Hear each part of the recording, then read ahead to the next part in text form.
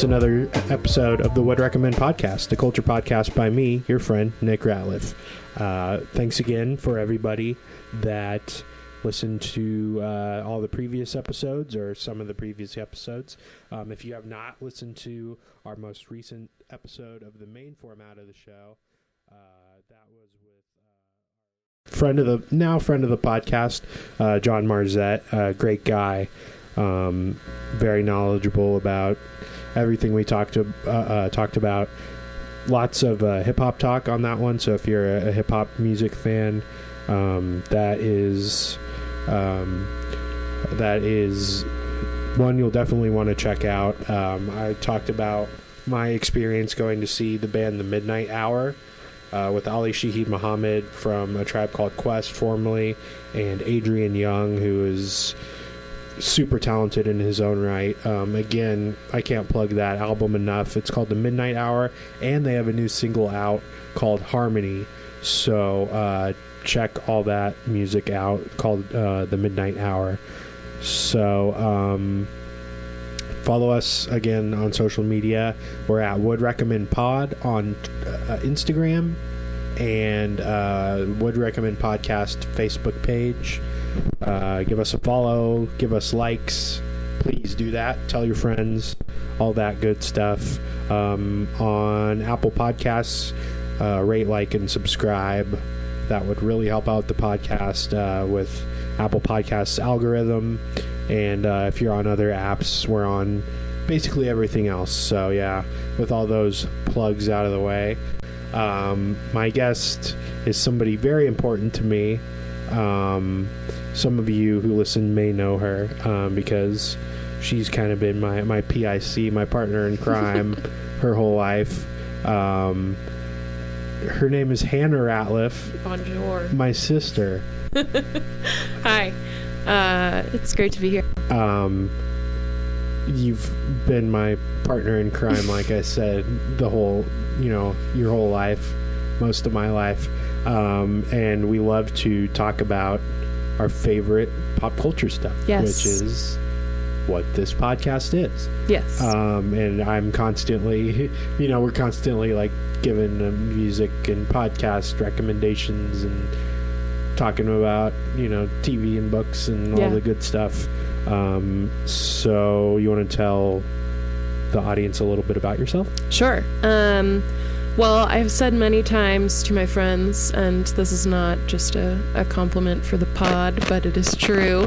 I think my taste in music, which, I fancy myself to have pretty good taste, was founded in large part by your recommendations when I was middle and high school.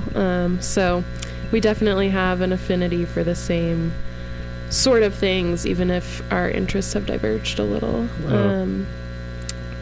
So some of you probably know me as Nick's little sister. I was also born and raised in Kansas City. I 913 baby all day. That's right. I moved to Lincoln, Nebraska to get my undergrad degree. Was there for 4 years. The last 2.5, I've been in the Atlanta area, working on my graduate degree. So this May, I will finally be done with school, fingers crossed, and we'll graduate with a Master's of Divinity, which sounds super a lot cooler than maybe it is like in reality. A wizard. It does a bit, which is misleading.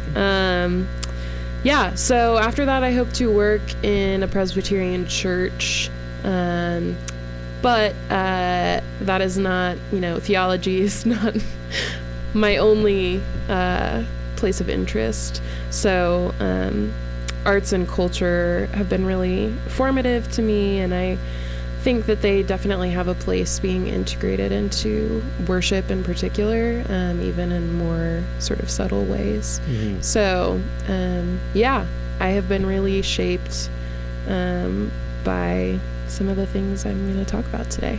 And our parents were big influences on us as well. Yeah. Very creative people with really good taste and stuff. Yes. Very affirming, encouraging people.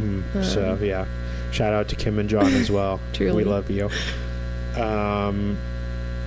So you've also, like, I've always thought you were a very talented, like, visual artist and stuff. Thank you. Like, crafty. You would make jewelry and paint and do all sorts There were a lot of of phases. I can't do any of that.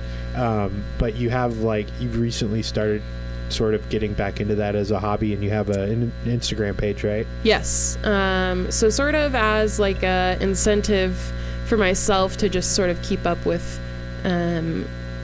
creating more regularly, because it's something that I always find I feel better once I've done it, but I don't make time for it necessarily. Yeah, so I started this Instagram page mostly for my friends. It is Hen Rat Creative, which is from a nickname from one of my best friends in college. Yeah, so that has been mostly, I have been working with like watercolors lately. Sometimes it's like pencil illustration, just sort of whatever is on hand and I feel like using. It's a really fun follow, so follow it. It's at Hen, Hen Rat Creative on Instagram, so check that out. Anything else about you? Nothing more to plug, I don't think. I mean, I'm a pretty online person. She is. She's funny on Twitter too. Thank you. Yeah. Yeah. Yeah, I don't really have none of my professional life is out there for consumption online. Yeah. You're at Hey It's Han on Twitter? Hey It's Hambone. Hey It's Hambone, yeah. I'm realizing now none of my usernames have my actual name in them. No, but they're fun. Yeah. I'm at Mr. Nick Ratliff, which sounds really too formal. Kind of a Mr. Rogers-y vibe. Yeah. So do you want to get to our picks? I'd love that. Do you want to go first, or do you want me to go first? I can kick us off. Yeah, go. Which category did you want to? It's your choice. All right, cool. So in terms of albums, I think this might come as kind of a surprise. Okay. Most people who cross paths with me know me as the #1 Maggie Rogers fan in all of America. And so I thought that might be kind of predictable for my time here, because I give Maggie a lot of airtime, and rightfully so. I adore Follow her on social media and you'll get enough of it. and But we love Maggie. Yeah, we stand for Maggie. We really, really do. Yeah, so I thought everyone kind of already knows how much I love her, so I'm going to bring something else that I don't talk about quite as often. Okay. But I do think is start to finish kind of a perfect album. And that is Melodrama by Lorde. Okay. Yeah. From 2017, so it's been a couple of years. Word on the street is she's coming back with a new album soon, but it is her most recent, and it was her sophomore album. So she was coming up on the heels of all that success that she had with Royals. Yeah. And I think allowed herself a little bit more freedom to sort of play after this like tremendous pop stardom sort of befell her. She, as most people know, is from New Zealand. She was pretty young when her first single dropped. I think maybe like 16 or 17. Yeah. And so a lot of her music does sort of deal with like this sense of feeling like youth is this like prescribed, like you have to be having fun all the time and you have to be enjoying your life and partying because you are young. And she's kind of an old soul in the way that some of her songs sort of reject that or just question it. But I would say like revisiting Melodrama, I thought about the ways that album is about sort of solitude. The lyrics really reflect a lot of that, but it's still like super danceable. Like it's very contemplative and at times even like kind of lonely and sad, but still like the majority of those tracks are just like certified bangers. And so like holding the tension of those two things I think is so impressive, and I really don't think there's a song on that album that I don't like. Which is, you know, there's something to be said for that. It's pretty impressive. So I think I have this real affection for her as a woman who is, you know, close to my own age. I think she talks about things from a point of view that I find really relatable. And I also just have like a lot of really happy memories attached to that particular album. So the single from that, Green Light, came out my senior year of college, and I just have this really vivid memory of driving around Lincoln, Nebraska with a car full of my friends listening to that song and just like shouting it at the top of our lungs. And yeah, it's just really, it's attached to this like very specific and special part of my life. And so I just have a real appreciation for it. I think she's so gifted. I have that same affection for Little Secrets by Passion Pit? Passion Pit. Yeah, my freshman year of college. Yes. Yeah. That is a very specific time and place song. Yeah. So I did like a little bit of poking around online about this album, preparing for today. And yeah, like I mentioned, a lot of the lyricism there is sort of reflecting on not always loneliness, but definitely on this idea of like solitude and self-consciousness, which sometimes does veer into feeling too alone or too isolated. My last guest, John Marzette, one of his picks that it was kind of more of a loosey-goosey episode. We didn't have like each come up with three. We kind of just moved from different topics. And he talked about Frank Ocean's first release, which is he called it a mixtape. It was before Channel Orange, and it's called Nostalgia Ultra, which is really good if you haven't listened to it. I have not. But he talked about like Frank was like on the forefront of like that idea of like it's okay to be sad. It's fine to be sad sometimes. Pop. And which is like what a lot of like the really good pop is right now. Like it's like really fun and dancey, like you said, a lot of the time, but like you listen to those lyrics and you're like, damn. And that's exactly what that is, and what this album is too. I couldn't agree more. And she also, I think she also speaks to like this idea of self-consciousness, and just feeling, there's a track where she talks about being a little too much for her friends and being a little too over the top and not feeling wanted by her friends. And so, yeah, I think it's just like incredibly poetic. She has like a powerhouse voice. The diversity of sound in that album is really remarkable, but it still feels like cohesive. It feels like one thing. Primarily produced by Jack Antonoff, who people know from Bleachers, Fun, bunch of other stuff. He's got like a solo career. He's produced so many like good like poppy indie albums. He's like got the magic touch. He's like one of the biggest producers out there. So I also saw in an interview Lorde talked about some of her influences vocally are like Kate Bush, Sinead O'Connor, so like some of these greats, and I think some of her sound does kind of harken back to like a more 90s, 80s late even 80s, so it's a really like beautiful, fascinating listen, but it also, if you don't have like the emotional capacity to dive deep into those feelings, it can also just be like some fun songs. Yeah.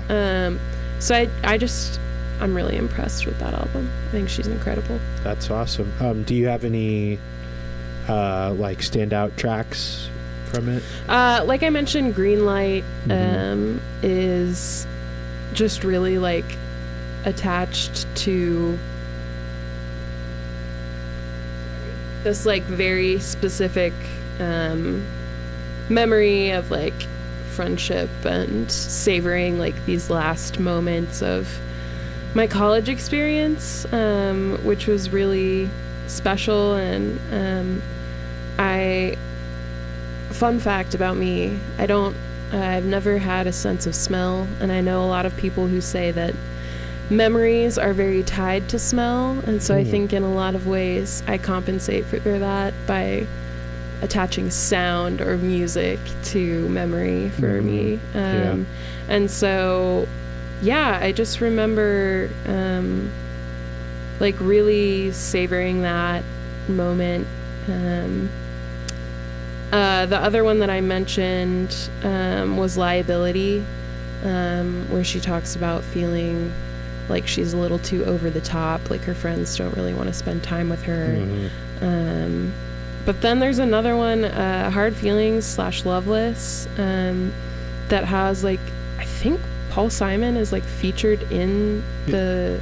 It's from Graceland, I think. She, it says here on Wikipedia that she was very inspired by the album Graceland. She would listen to it on the subway and in taxis in New York City and became very inspired by that to create this album. Also, Leonard Cohen, Joni Mitchell, and Fleetwood Mac. Yeah. I think it's really interesting, like, hearing that from her to look back at the album now.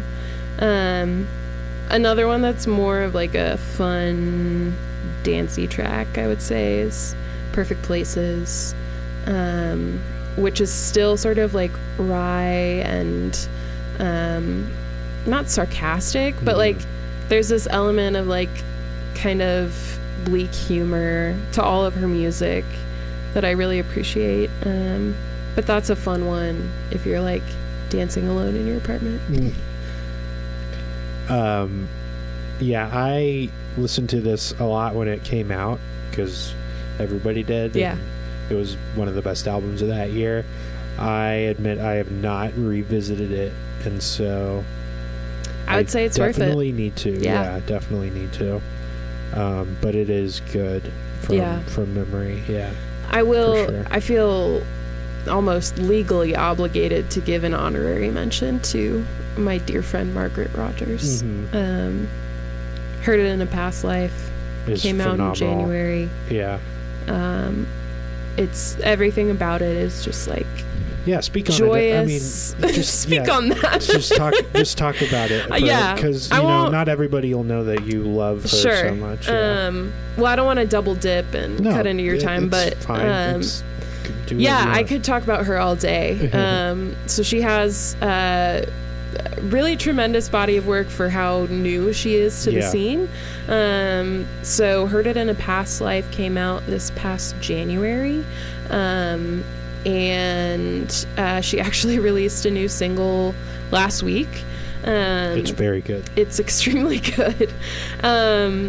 But Heard It in a Past Life, which came out after her EP, is really like its own body of work. And you can tell that there's just like so much attention and care to detail in that.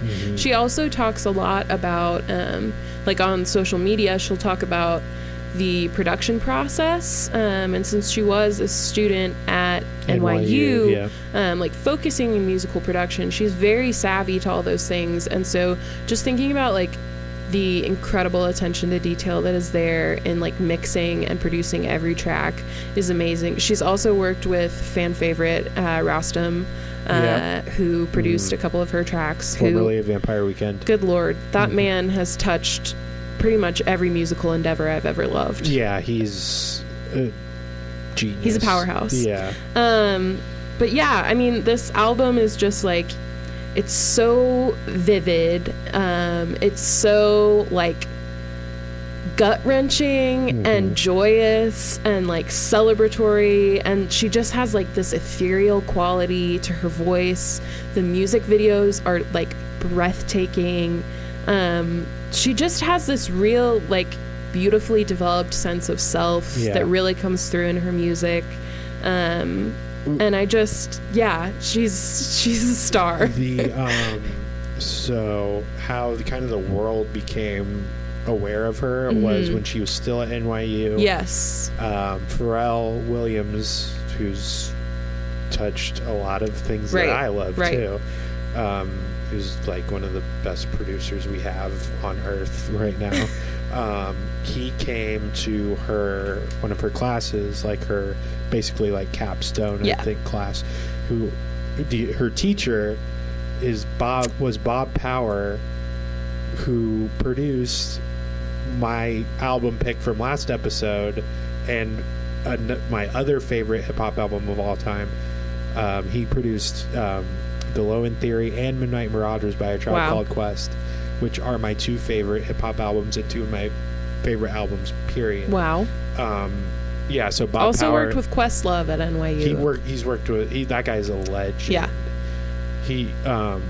Bob Power was her teacher, but he picked like a handful of students to play music for Pharrell, and she played him Alaska, which was ended up being her first single off of the album, and which was like this crazy breakout at least in the indie world. What's amazing is that video came out a year and a half at least before the album. Maybe more. That was 2017. And that song is like the same as what was on the album. Like she had it fully fleshed out. Yes, there is like this very clear development of like she knows who she is.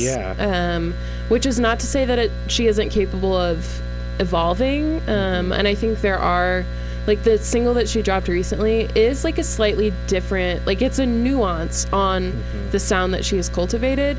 But it's all her own. And if you watch the video with Pharrell, he's like, I have no notes. He's blown away. This is by it, not like anything I've ever heard before. And it's true. I mean, she's able to blend, like she's talked about this before. I feel like a real fangirl right now. We're getting into it. This is what it's all about. She has talked about she had like this very clear like folk influence from growing up in rural Maryland. I think she learned how to play the harp. And banjo. Became very proficient in banjo and guitar, and so the origins of her sound were like kind of there. She also has one of her producer like record label recordings is on SoundCloud from when she was like in high school, which is also, it's much folkier, but it's really lovely.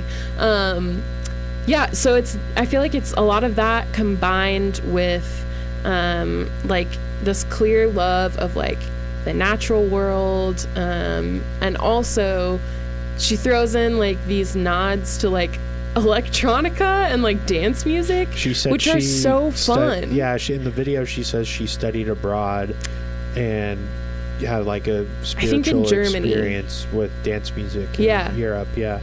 And so like her lyrics reflect her lyrics have the heart and the substance of folk music, but the music itself is just like I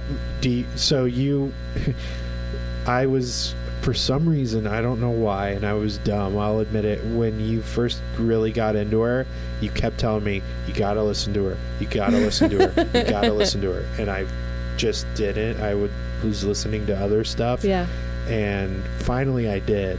And do you remember what I texted you after I listened to the album? I don't. First time all the way through? I said, this is as good as modern pop music gets, and I really believe that. It's hard to even categorize her as pop necessarily. Right. But the song Say It was like one of my favorite songs of last year. I don't know what else to say. Heard It in I a couldn't Past love her Life. more. Listen to that. Also listen to Now That the Light is Fading was her EP. Before that, I will do a very brief plug for the song Dog Years on that EP. Gets me weepy every time. Okay. And also listen to Melodrama, which was your original Yes. pick by Lorde. Both great albums by amazing Fantastic women creators. in music. Yeah.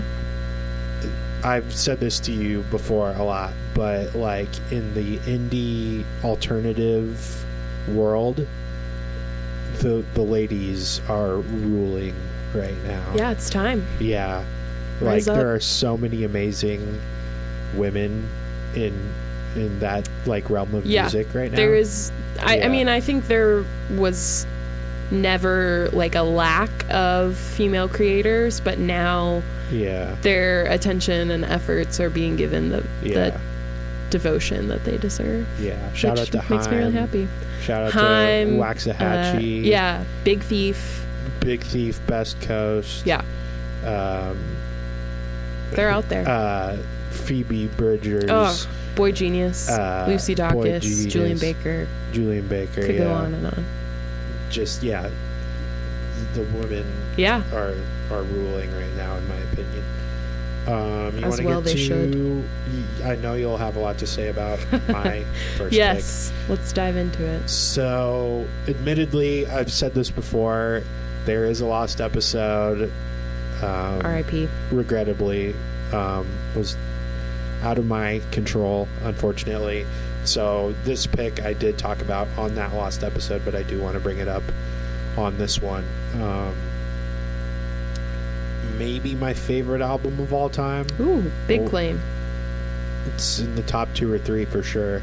One that I'll always remember where I was, like the time of year it was. I remember the day I got the album, blah, blah, blah. It's Is This It by The Strokes. One of my all-time favorite bands. Maybe, well, no, the Beatles are my all-time favorite band. But If you have met Nick, Strokes- this will not come as a surprise. Strokes are number 2. Yeah. So it's their debut album from 2001, released on July 30th, 2001. Hey, Yeah. that's our mom's birthday. That's right. I didn't realize that. It's a 5-piece. Julian Casablancas is the vocalist. Nick Valenci and Albert Hammond Jr. are the guitarists. Nikolai Fratture is the bassist, and Fabrizio Moretti is the drummer. They are Great from, names all around. Yeah, they're from New York City. Some of them sound like they're from Europe. They're from, their ancestors are European, obviously. But it is widely regarded as one of the best, I think, debuts by a rock band ever, and definitely one of the best albums of the first decade of the 2000s, if not the best. Yeah. They are one of the most hyped bands in the history of rock and roll, I'd say.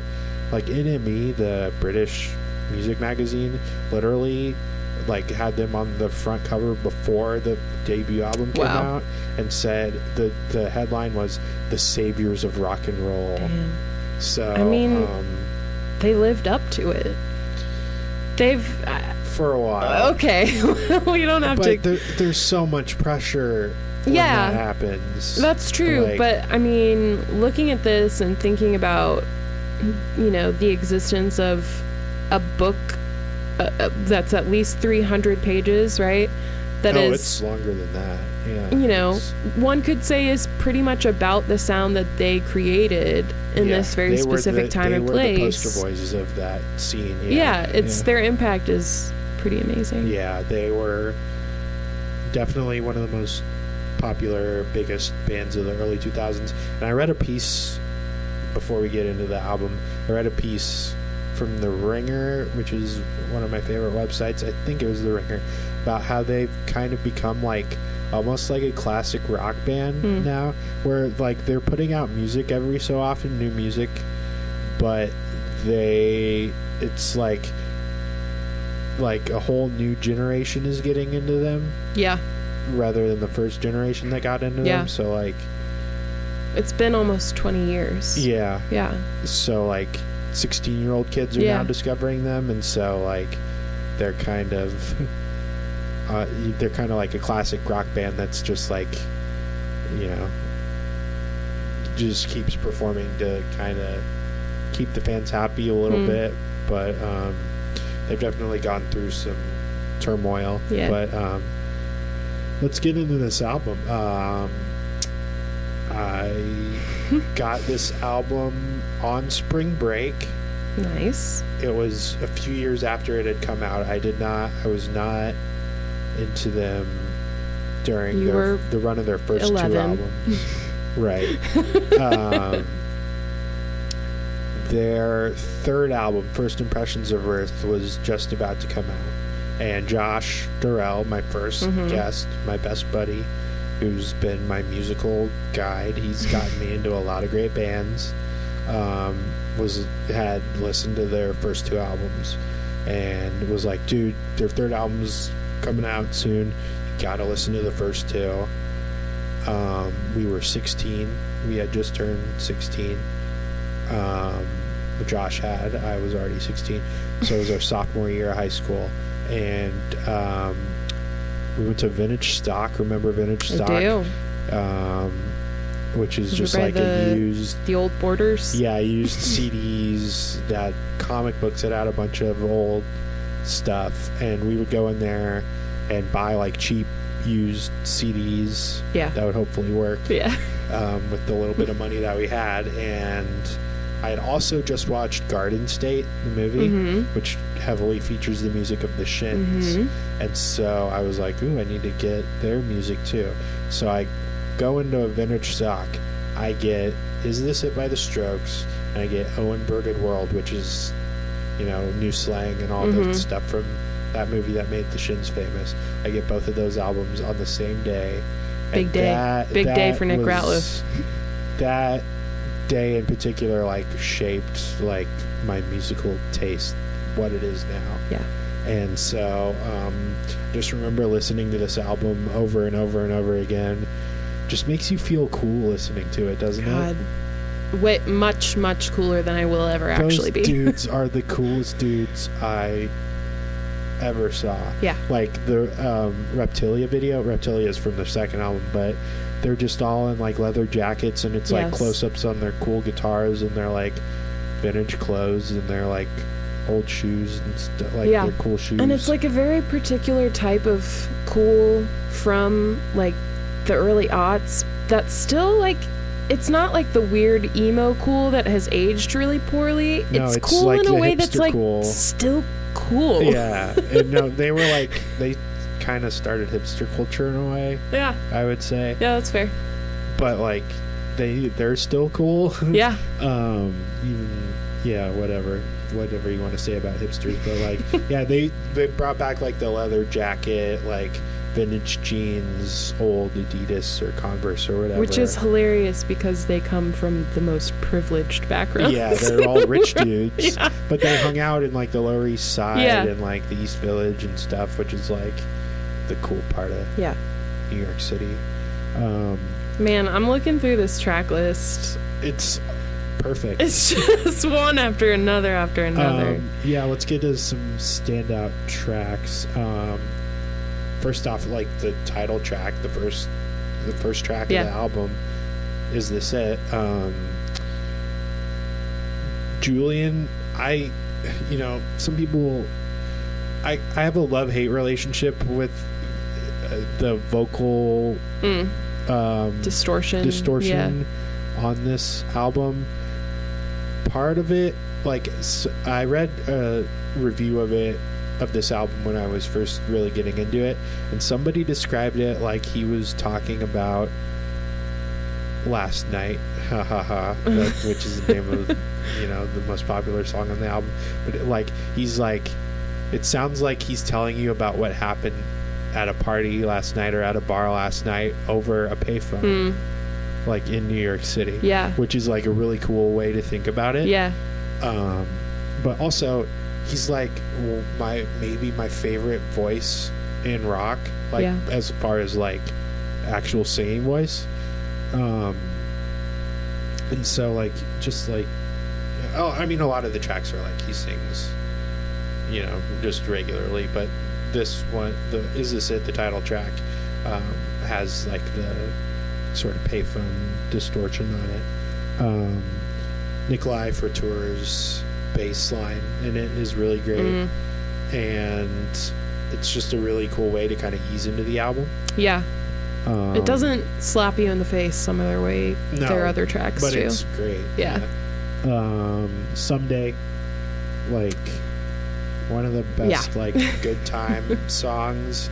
Like, to this day, like, if we're like, my buddies and I are just like hanging out, drinking beer, talking, which happens a lot, and we're like passing the auxiliary cord around, or like, you know, just like, all right, you pick something, you pick the next song, and we're listening to music, I'll throw that on, and then everybody's like, oh, yeah. And like, the video is them just hanging out at a bar, like messing around. It's pure nostalgia in like its best form. I mean, the first line is, in many ways we'll miss the good old days. Yeah. One of my favorite songs of all time, for sure. Do you have any standout tracks? Hard to explain. It is like I mean, it's high energy, but it's one of the ones that I think of when I think of the Strokes. It stands out too because it's a little bit different than the rest of the album, but in a good way that it still fits. Because it has like the drum machine, and his voice is, again, kind of, they messed with it a little bit. Yeah.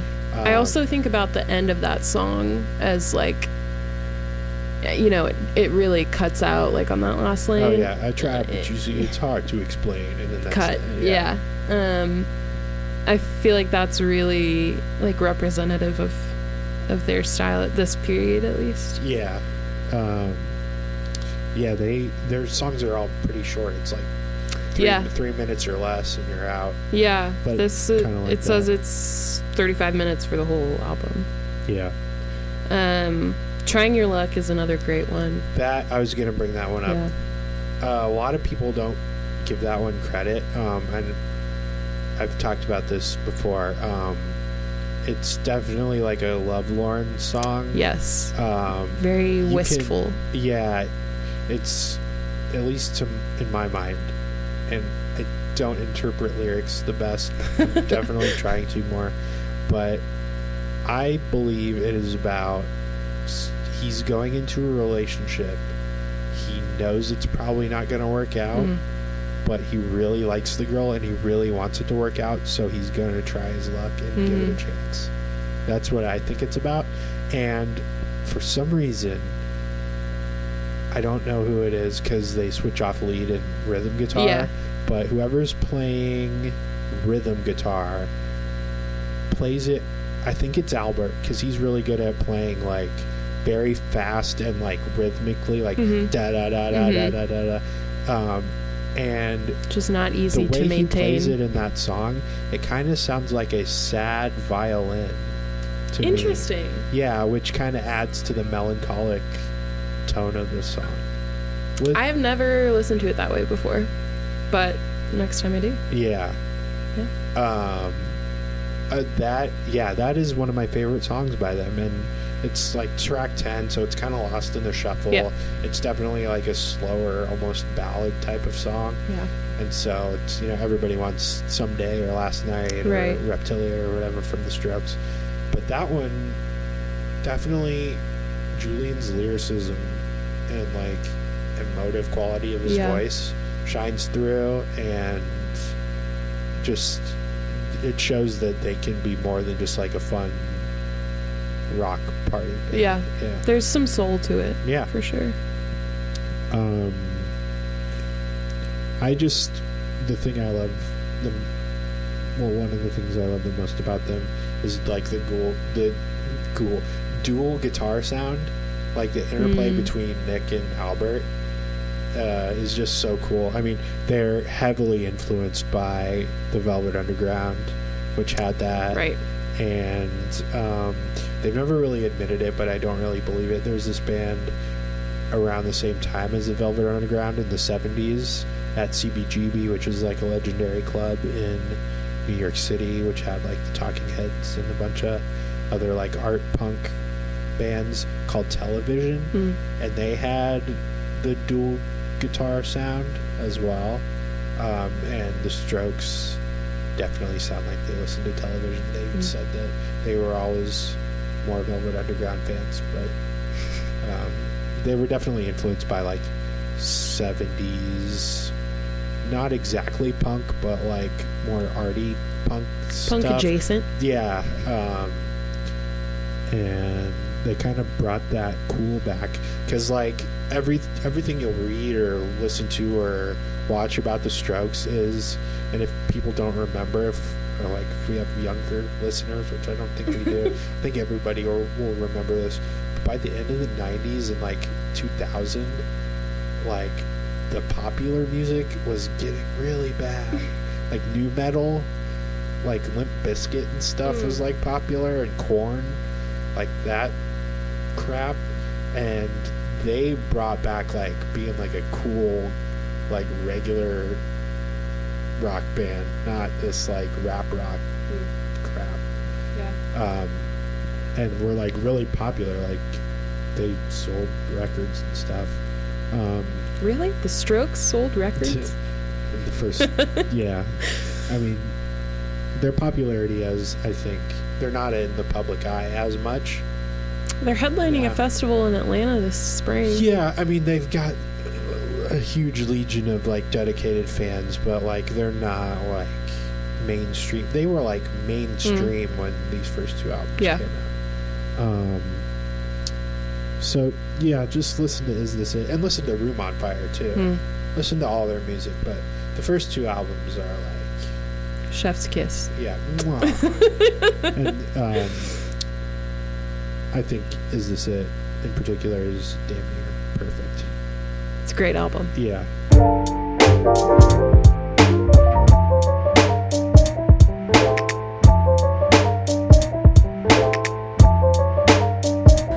All right. Do you want to move on? Sure. So, in terms of movie or show, which was the category offered to me, I immediately thought of one that probably people are still aware of because it came out pretty recently. But a movie that I thought was just like close to perfect was Booksmart. Yeah. I came loved out, that movie. I think May of this year. I think we went to go see it with our parents when I was home for a little bit in May.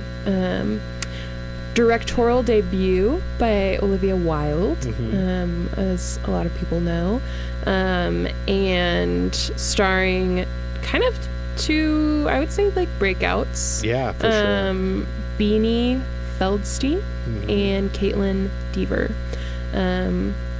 I had seen each of them in some other stuff. Beanie had been in Lady Bird, and Caitlin had been in a really good indie movie that I also love a few years ago with Brie Larson called Short Term 12.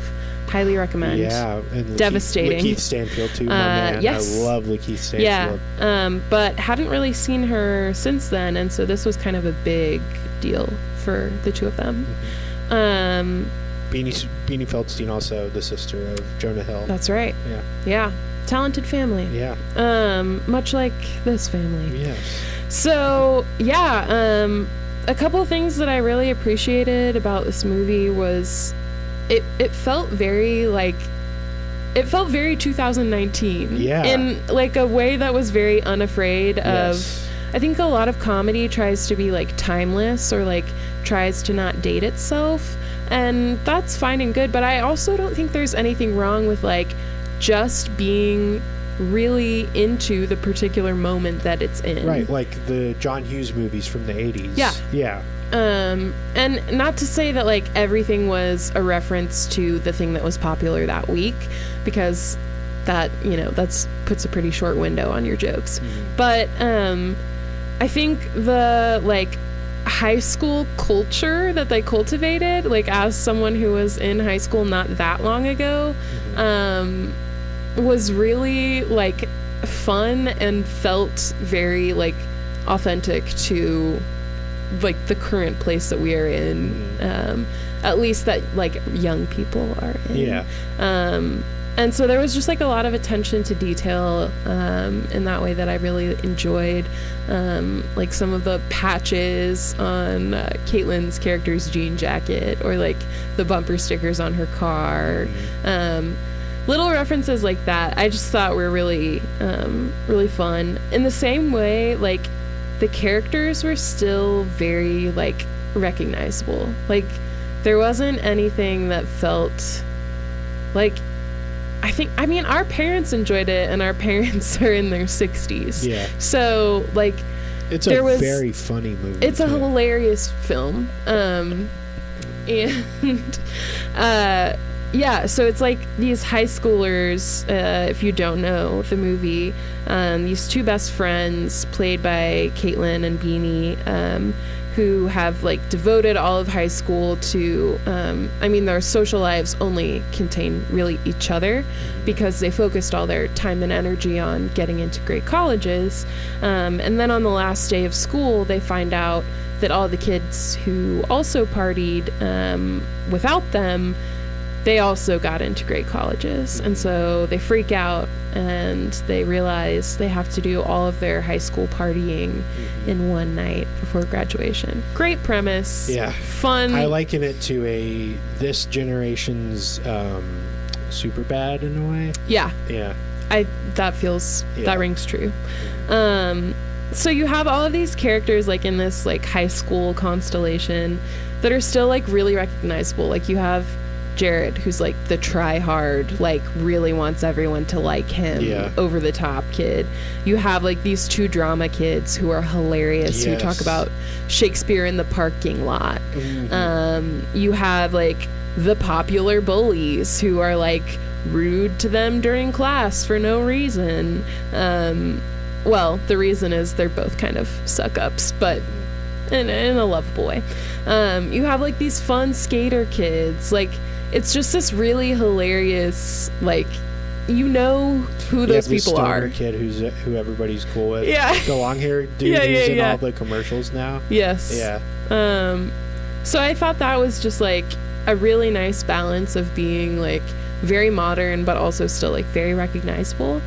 And I also just really loved that, like, truly the center of the story is these two best friends who are just like so devoted to each other, and you could tell, like, it really came through that those two actors like had a genuine friendship and like became very close in real life. Honestly really reminded me of your friendship with Sarah Goldman, your best friend. Yeah. I mean, as someone who did not party in high school, this felt very relatable. Shout out to Sarah Goldman. Shout out to Sarah Goldman.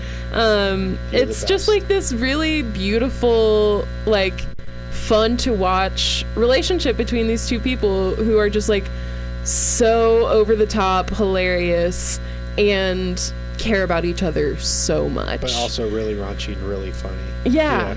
It's great. I had not heard of this movie until I think the day before we went, because we went like pretty early after it came out, right? Yeah. And so I didn't know at all what to expect. I knew Olivia Wilde had directed it, and I knew like Jason Sudeikis, who's her husband. Right.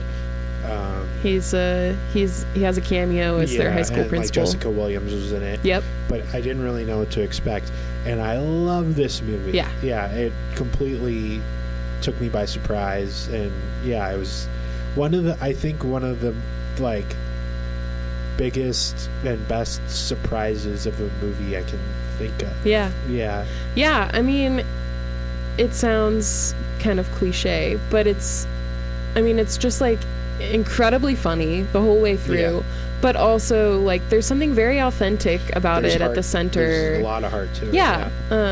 Which are the best. It's very tender. Yeah.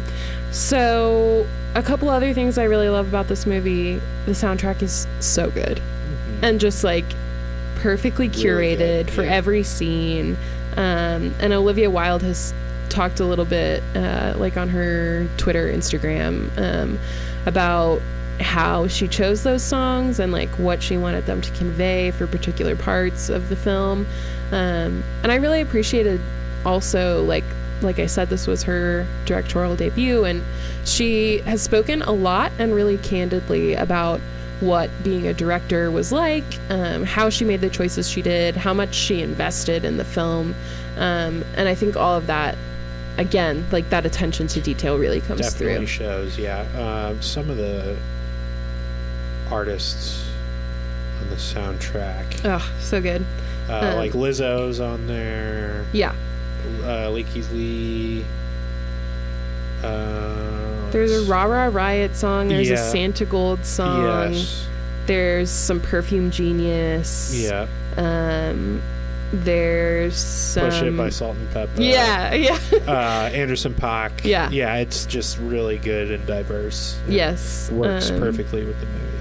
A great soundtrack all the way through. Yeah. Yeah, it's super fun. It's not especially heavy, but it is like it is genuinely heartwarming, I think. There are a couple heartbreaking moments in there, Yeah. but it's You recover. Yeah. Yeah, there's always there's another joke waiting around the corner.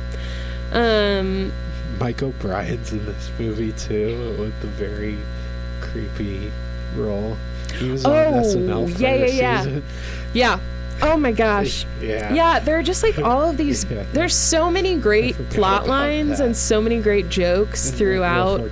Will Forte and Lisa Yes. Kudrow are phenomenal in it too. Yes, they play Caitlin's character's parents. Yeah, I mean, top to bottom, great movie.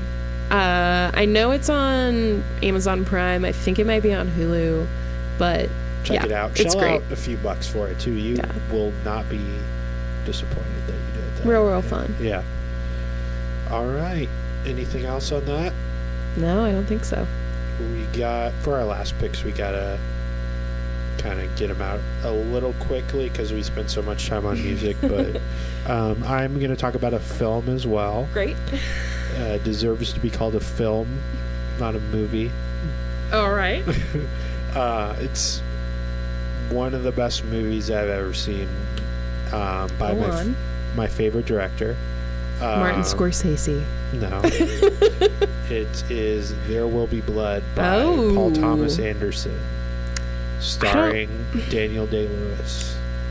I'm not going to have a whole lot to say here because this is not one that It's the old okay. hand dog has You seen. should watch it. It is a very long watch. Pack a lunch. But it's one of those movies where the scale of it is so grand that you can't believe like somebody directed it. Like, Give me a tiny plot synopsis. so Daniel Plainview, played by Daniel Day-Lewis, is a silver prospector in New Mexico in 1898, and he Pretty is- cushy job. yeah, he's mining, and he falls down and breaks his leg into a hole. Nightmare. Yeah, and while he's down there, he strikes an oil vein, Ooh. and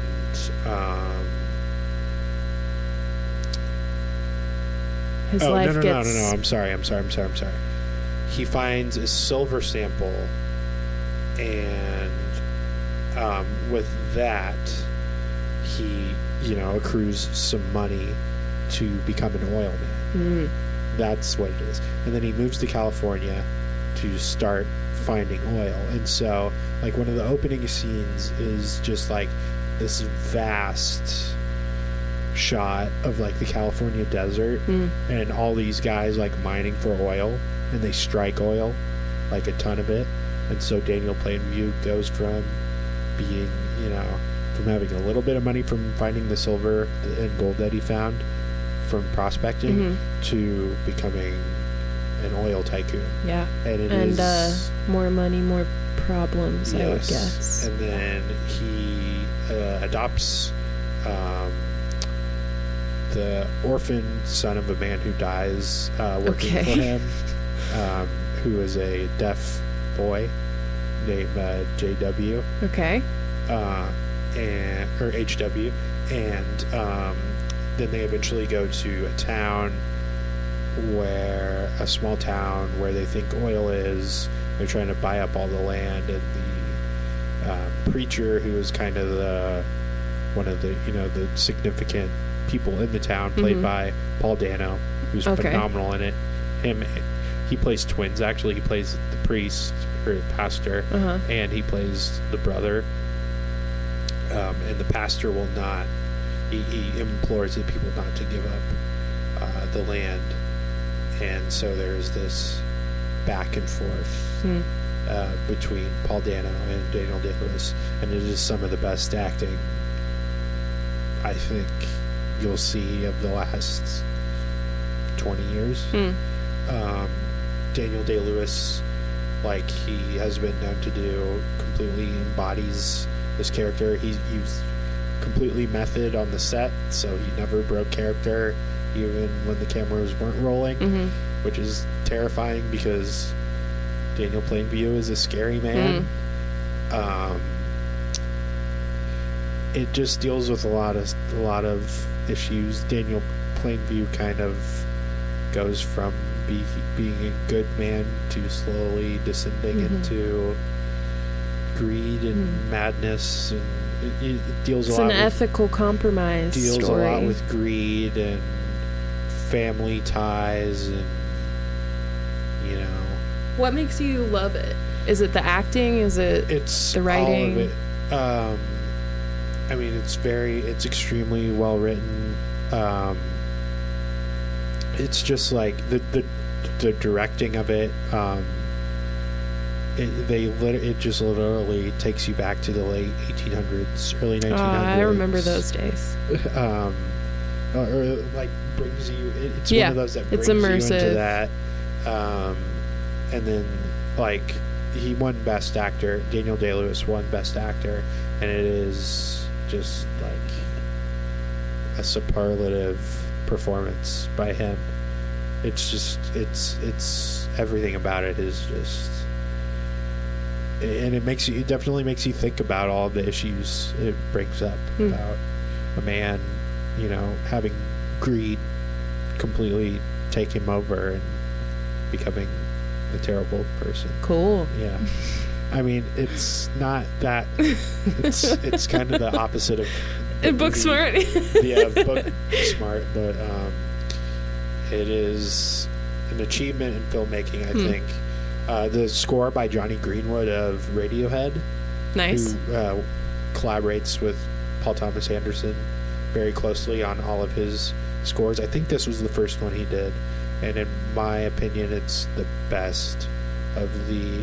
I still not have seen Phantom Thread, which I can't believe I haven't. And he did that one too, but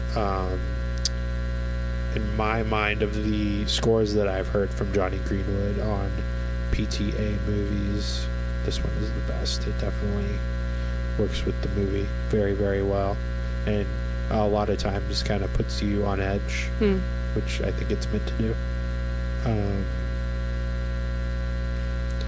It's about 3 hours, so it's an afternoon right there. 2.5, 2:40. Yeah. So yeah, just give it a watch. It's one of the best films of the 21st century, I would say. Cool. Yeah. Noted. Yeah. Do you want to get to our last picks? Sure. Got about 10 to 15 minutes. Okay. Yeah, so I brought a book to the table, which I think I have recommended to most people that I know. But, who knows who's listening to this? Maybe I haven't told you about this book yet. This is a book called The Empathy Exams by Leslie Jamison. It came out in 2014. It is a book of essays. She has written sort of like pseudo-journalistic memoir type work. It's nonfiction. And she has another novel called The Gin Closet. And then she came out with a book called The Recovery, which I think was about her battle with addiction. But this is the one that I've read and really, really has stuck with me, is Empathy Exams. So a few years ago, I was doing an internship at our church here at home, actually, and was working in the pastoral care department, which involves a lot of like working with people who are in really fragile, like vulnerable places. And I got a reading list from my mentor, supervisor, Jenny McDevitt, and included in that list was this book. So it took me, admittedly, a while to finish it. I think by the time my summer internship was over, I hadn't wrapped it up yet. But the good thing about this book is, like I said, it's a collection of essays. So it's very like manageable. Each one's pretty bite-sized. So it's not, super arduous to work through. So the premise of this book is Leslie Jamison was getting work as, I guess you would call it, an actor for soon-to-be doctors who were about to take their final exams and finish med school, who had to essentially like practice diagnosing patients. And so she was paid like not a lot, but given a script to work from to like describe what was wrong and give these subtle cues to something larger that could be a problem in the patient's life. And then she would meet with the doctor. They would pretend that she was in a real medical setting with them. They would diagnose her, and then afterward she would review how empathetic they were. That's not traditionally, it hasn't always been a great skill of doctors, this bedside manner and empathy. But that got her thinking about other ways that people empathize with one another. And so she, again, uses this combination of memoir and journalism. And she goes through, I want to say, like maybe 10 different scenarios and like communities that she's encountered. She does one where she like goes to, it's not Tough Mudder, but it's like one of those like crazy extreme obstacle course it's not even an obstacle course, it's just like the wilderness. And she interviews those people about like why they want to do this kind of thing. She's also very vulnerable herself. She's like presenting other people's wounds, but every time that she does that, she also like volunteers her own. So she talks about this really traumatic experience she had when she was a tourist. She got mugged, and she was alone. She talks about when she was younger and had an abortion, and talks about these really vulnerable things in a pretty poignant way. And the final essay in the book is about like social expectations surrounding femininity, at least in the Western world, and the expectations of women to endure pain. And it's that essay alone is worth buying the book for my money. It is one of the things that I've read that has stuck with me the most over the years, and I find it a real feat. So I just think it's good educational reading for people who want to understand compassion and think about what it means to care for others. And I know that's kind of showing, my own soon-to-be profession. That's a big focus in the things that I'm supposed to think about. Thank you. Yeah. So maybe it's more interesting to me for that reason. But I think you know, if you're a human being, you should be interested in empathizing with other people. It's a great book. What's it called again? The Empathy Exams by Leslie Jamison. Check that out. It sounds like a very interesting read, and definitely we need more compassion. Yes, for sure. I am in agreement there. Okay, so for my pick, because it's my show and I can do what I want, I am going to talk about two things. Cool. Well, you talked about two things. So I sure did. I'm going to talk about two podcasts.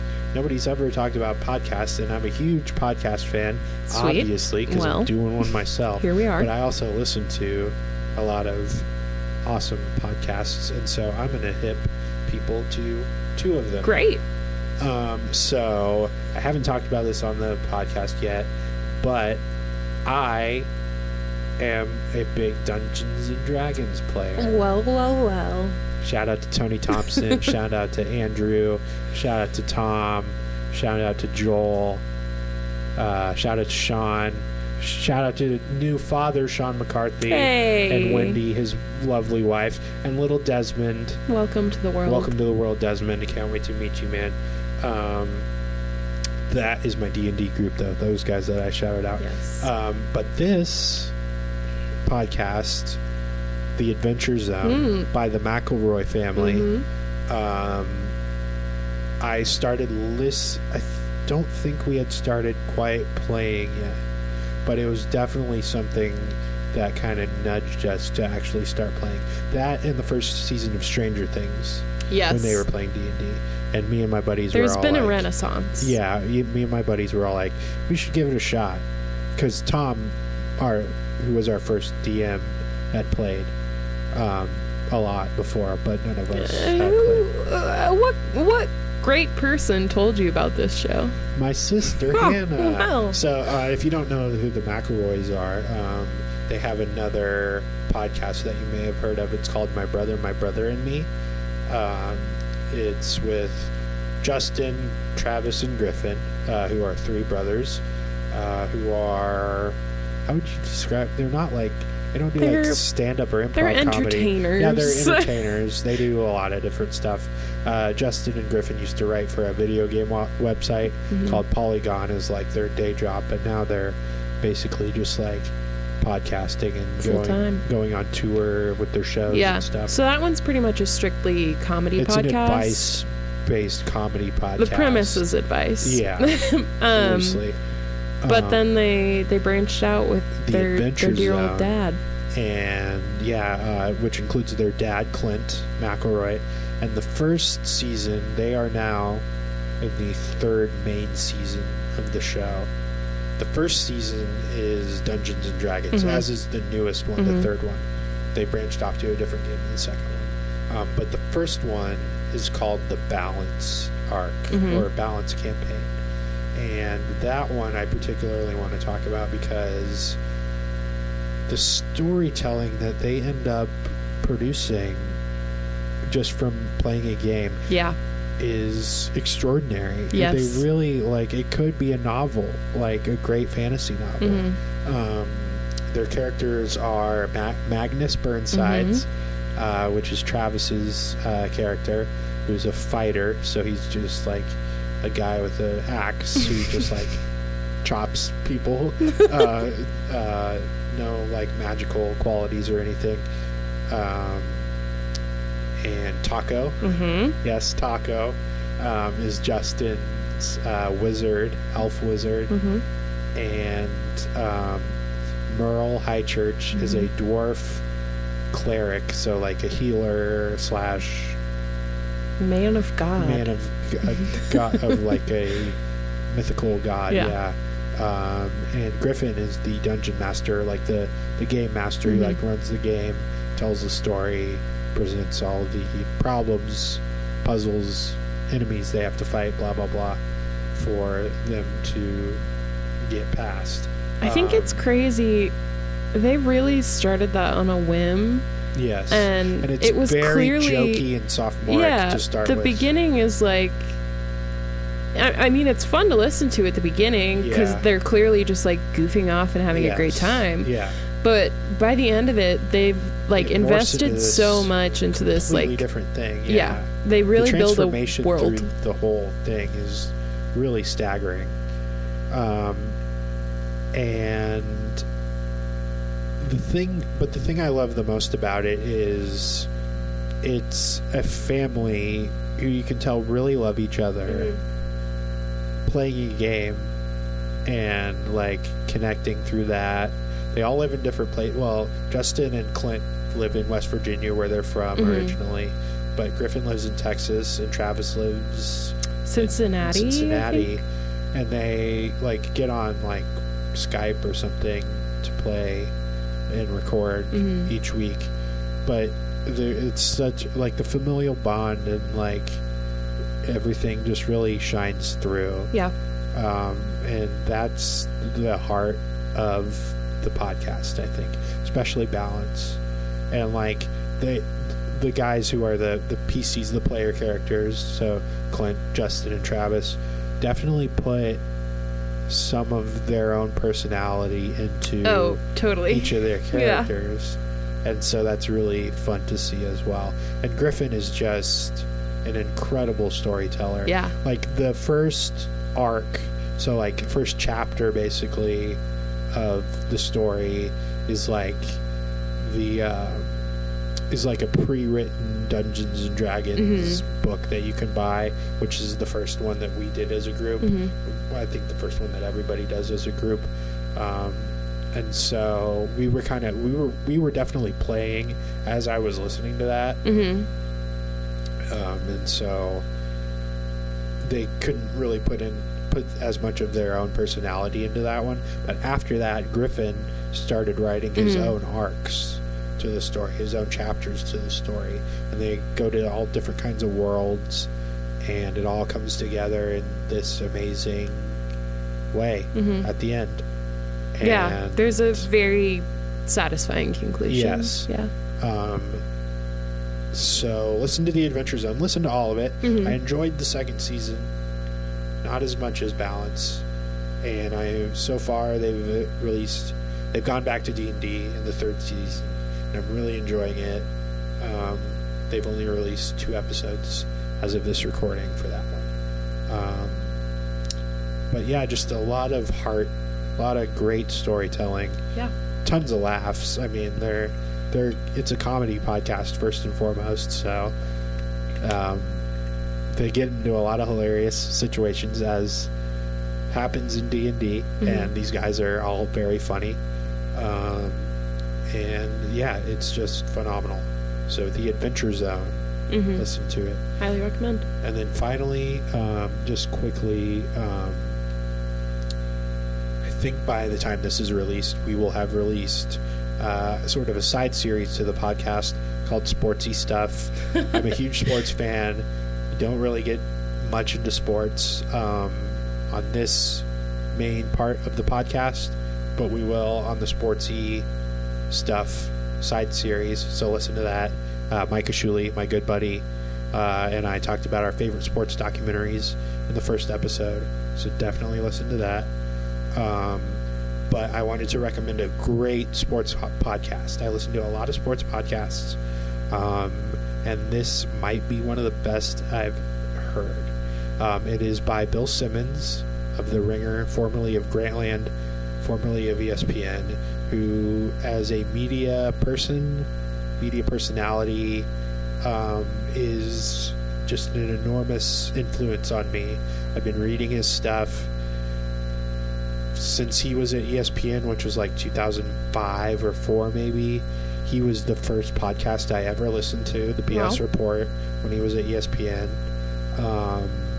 Made me fall in love with listening to podcasts, like the format of it and everything, how it's different from radio, all of that good stuff. And then The Ringer, which is the website he currently owns, they have their own huge podcast network with I don't know how many podcasts, a ton of which I listen to, which are huge influences on me.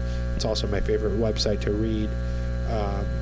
He wrote a book, I think in 2007, don't quote me on that, called The Book of Basketball. He's a giant NBA fan, and he wrote the premise of the book is basically the secret to winning basketball, and how the history of the league, every player, coach throughout the league has, whether they've found the secret, whether they haven't. And then he goes into a whole bunch of lists, which I love with sports. He goes through each NBA MVP, I think, of all time, and whether they should have won that year, or if they shouldn't have, who should have won. And then he ranks every player that should. First he says how the Basketball Hall of Fame should be reconstructed as a pantheon pyramid, and how each tier is a different tier of guy. So the top of the pyramid should be the top 10 players of all time. And so he ranks players that way. And so for non-sports fans, with the Golden State Warriors, basically the last handful of years, they re-revolutionized basketball with the way that they played, and completely changed how everybody else played, with a lot of three-point shooting. There's been a lot of in-depth stats, sabermetric sort of stuff, which completely changed how teams operate. And so the book kind of became outdated, and Bill Simmons admits that. And so Bill Simmons doesn't really write anymore, just as a choice. He mostly just podcasts. And so this podcast is called The Book of Basketball 2.0. And so it is a revision of that book, since the league has changed so much, and kind of reconfiguring how guys should be looked at within, the rest of all the past guys, getting into the Hall of Fame, where they should fit into all-time rankings of players, how, there's an in-depth conversation with Steve Kerr, who is the coach of the Golden State Warriors, who are, we're a dynasty, and completely changed the game.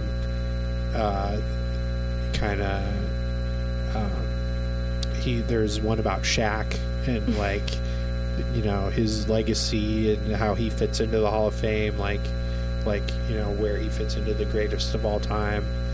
Do you think the book is required reading if you listen to the podcast, or can they be separate?